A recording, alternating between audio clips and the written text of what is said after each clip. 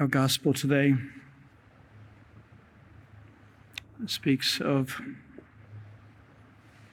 this type of Pharisaism, not only that Jesus addressed the Pharisees, but also this type of Pharisaism exists within us, each one of us.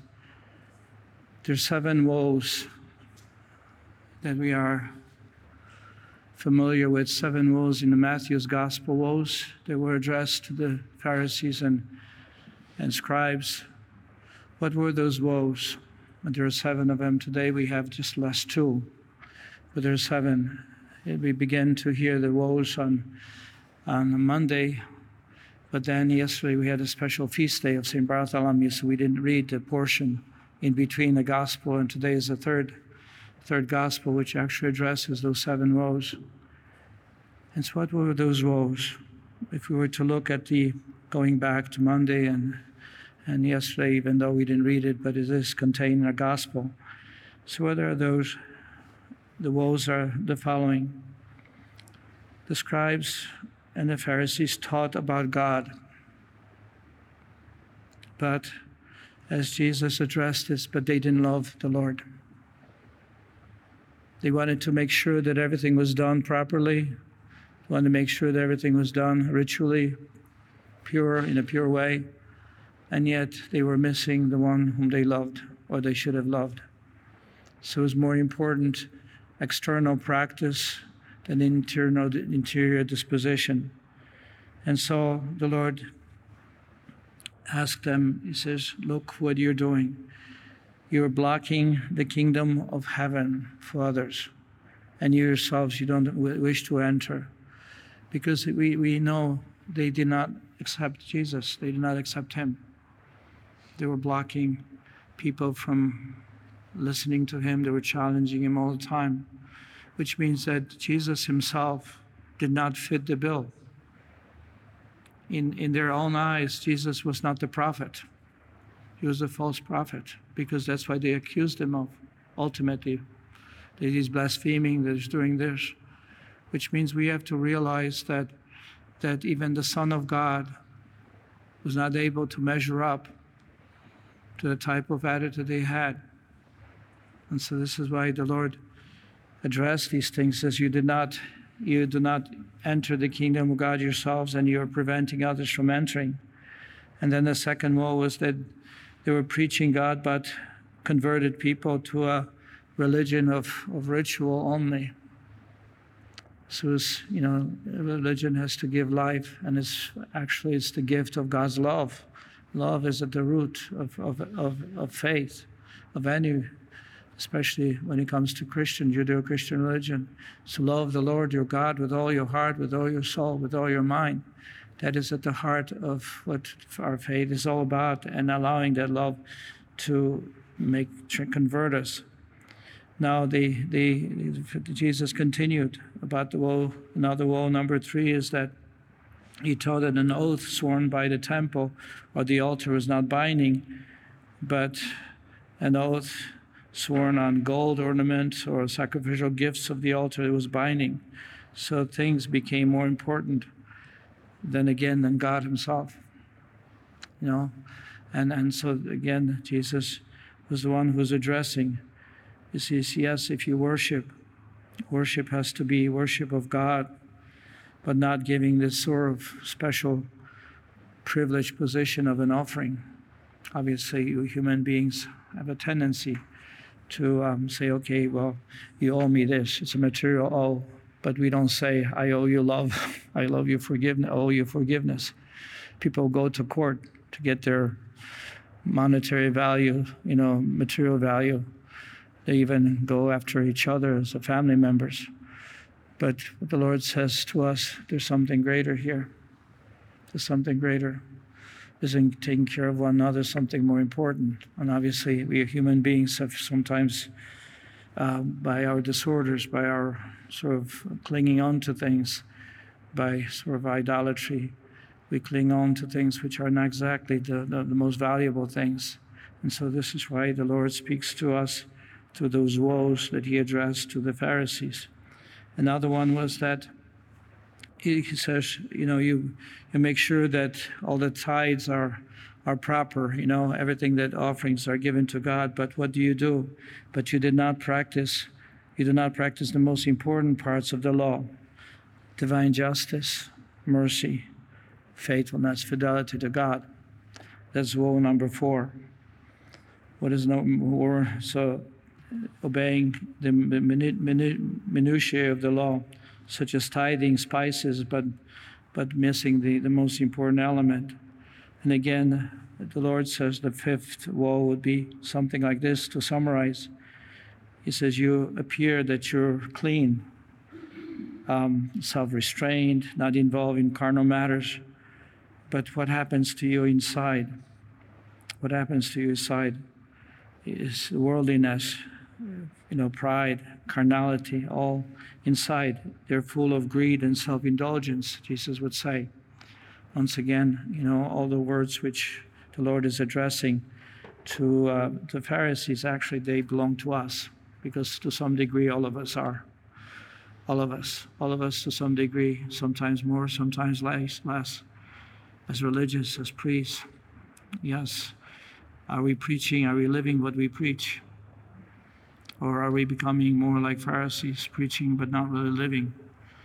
And of course, this is where the Lord's addresses, addressing us and making sure that we don't miss the point, that we live the faith that the Lord has given to us, that we live the faith and the gospel message according to his words, to his word, to what he has done for us. And so this is the number 5, is to really be truly pure, truly be faithful, truly be men and women of God. Number 6, and this is what today we hear, the exhibiting sort of being scrupulous keepers of the law, but in fact not really righteous, because there's type of masks, white-washed tombs, beautiful on the outside, but full of dead men's bones inside.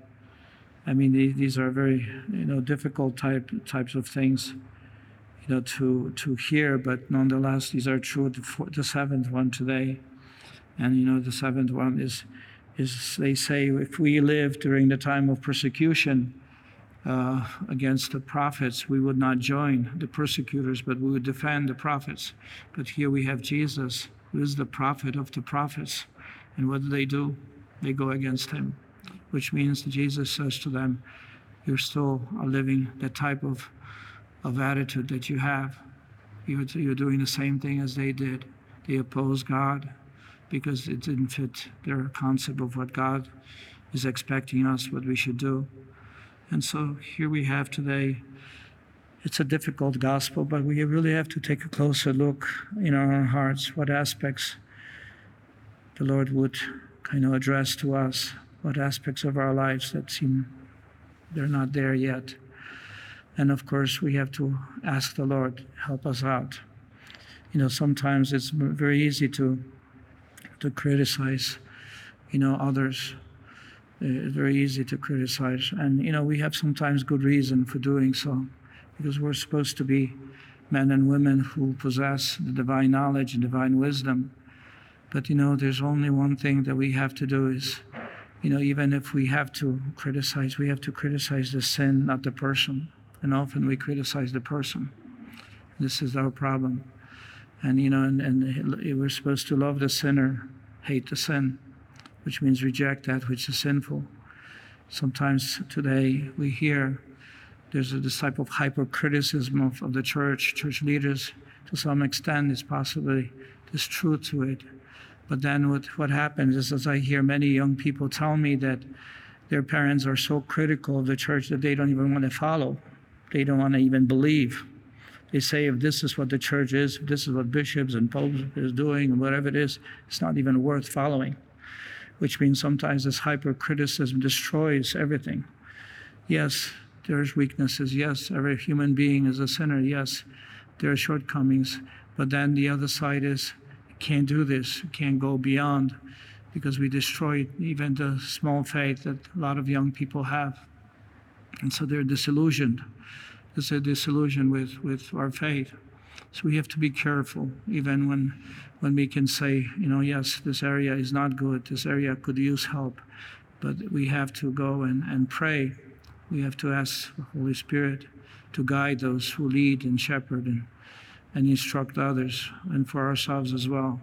And I think this is where that invitation today, especially with those that Jesus addresses to those who are leaders. They were leaders. And as a matter of fact, the very beginning of the chapter 23 of St. Matthew, which, this is part of the St. Matthew's chapter 23, at the very beginning he says, listen to them, but don't follow the example. Listen to the truth, they utter if they do utter the truth, but making sure that they give you the full aspect of the teaching, not just portions of it. So it's not, even the Lord himself doesn't really, he criticizes them, but he invites them to participate in that which is life of God.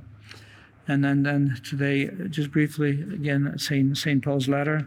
We continue to read from St. Paul's first letter to the Thessalonians. To Thessalonica.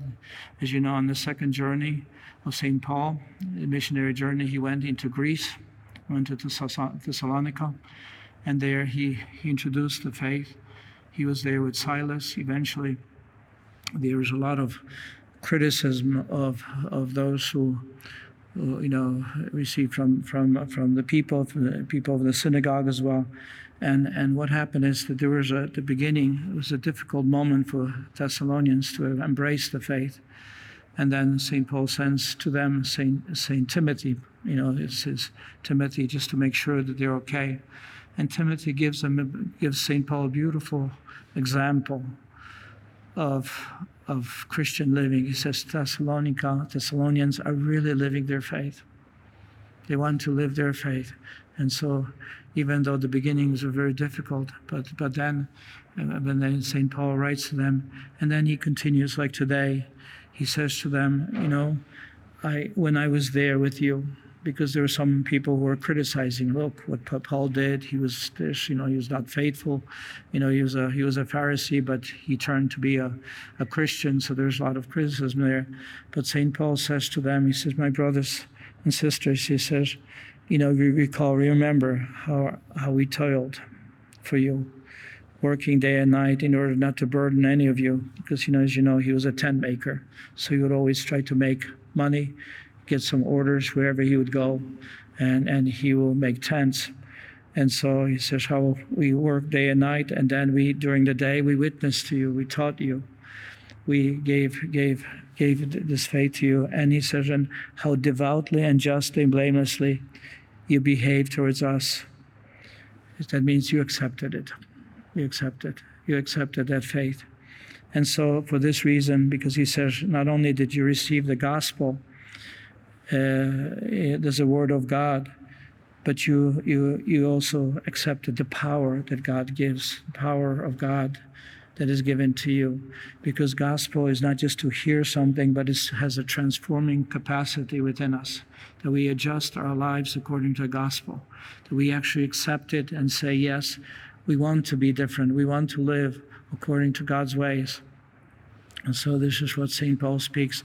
You not only heard it and so understood on the level of your mind, but you incorporate it into your heart, and your whole life became changed, transformed by the gospel, because the gospel can do that.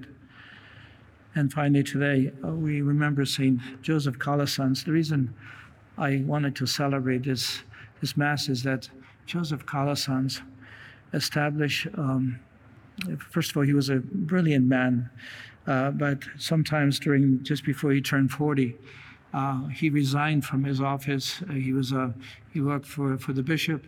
He was a vicar, so he had a very nice job, possibly would have been a bishop. But he left everything and went to Rome. He resigned, went to Rome, and what did he do in Rome? He saw these children, uneducated. A lot of them were poor. A lot of them were just living on streets. And so what he did is he established the first public school system that parents wouldn't have to pay for the education of their children. So he's the first one, established school for free. And he made sure that all children will receive the education, all. If you want to speak of the Catholic school systems, this was right there, because prior to that, Benedictines used to offer, and these were the schools which were not just, like introductory elementary school. But for him, it wasn't just the elementary education, but also secondary education. He saw the Jesuits, which were great, but they were teaching the sort of higher echelon of people. And he says, what about the rest of them? And so he began to establish schools that's known as the pious schools. That's what they're called, piarists. So he established this congregation just to teach. And the congregation grew very quickly. But the difficult thing is that so many, they were invited to go to almost every city, every town, not exactly cities, but small towns and villages to establish schools. And they kind of got dissipated. And eventually the Holy See had to step in and said, they had to shut down because of the poor formation program. And so for Joseph Calasanz, who established these, and just towards the end of his life, and he died at his 91, towards the end of his life, he realized the Holy See stopped the whole experiment, closed the program, the schools, and he did not know whether they'll be reestablished. They were reestablished 10 years later, but he already passed away. And he died by saying, Lord, you gave me, but you also took away. But the piarists continue to run education around the world. So they're continuing to teach. But the reason I mention Joseph Calasanz as our founder was first a piarist. He entered the piarist schools, because he wanted to educate and help to educate young people, at high school level, colleges. But then the Lord called him out of the piarists during this time of transition. When they were closed, he left the community and he established us, and we're very grateful to us. And he is here, right here. He's the founder of our community. So how this Father Joseph Calasanz, inspired by God, inspired to leave, a very good job, being right in the middle of diocesan administration, and he was quite good. He left because he wanted to do something for the poor, and he did. And to this very day, especially the whole free education for both grammar school and high school was introduced by him in Rome and kind of spread around Europe at that time and around the world. Maybe then today, first of all, we hear the Lord's calling us not to cancel people, not to be like Pharisees, not to reject them just because they don't say the things that we do, but look at the very heart of what the gospel is and how to live the gospel. And St. Paul acknowledges that those who embrace Christ may not be afraid, but to really embrace him is the power of God, is that which can transform us. And it's so do not receive the word of God as a word of man, but as truly as the word of God, which is now at work in you who believe. And finally, the saints give us an example of how inspired by God's word, how they live it out on behalf of the good of others. Because we are to live for each other, for God and one another. God's commandment of God's love and neighbor is one. And so the Lord not only invites us, but he promises us that we will share his kingdom, we'll share his paradise. He shared the presence of his love for all eternity.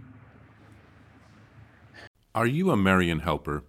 Join our Spiritual Benefit Society and start sharing in the graces of all the daily masses, prayers, and good works of Marian priests and brothers all over the world. Sign up is free and easy. Simply visit micprayers.org. That's micprayers.org. Thank you, and God bless you. Please follow or subscribe to this podcast to receive the latest episodes and updates.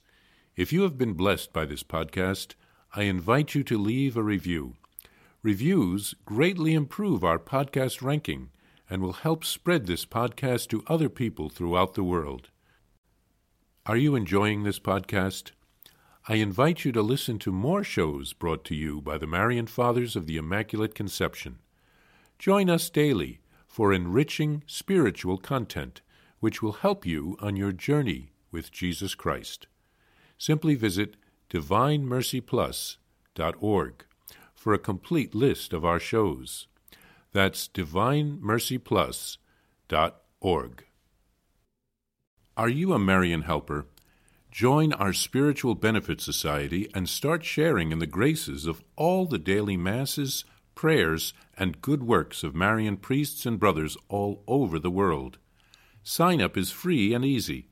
Simply visit micprayers.org. That's micprayers.org. Thank you, and God bless you.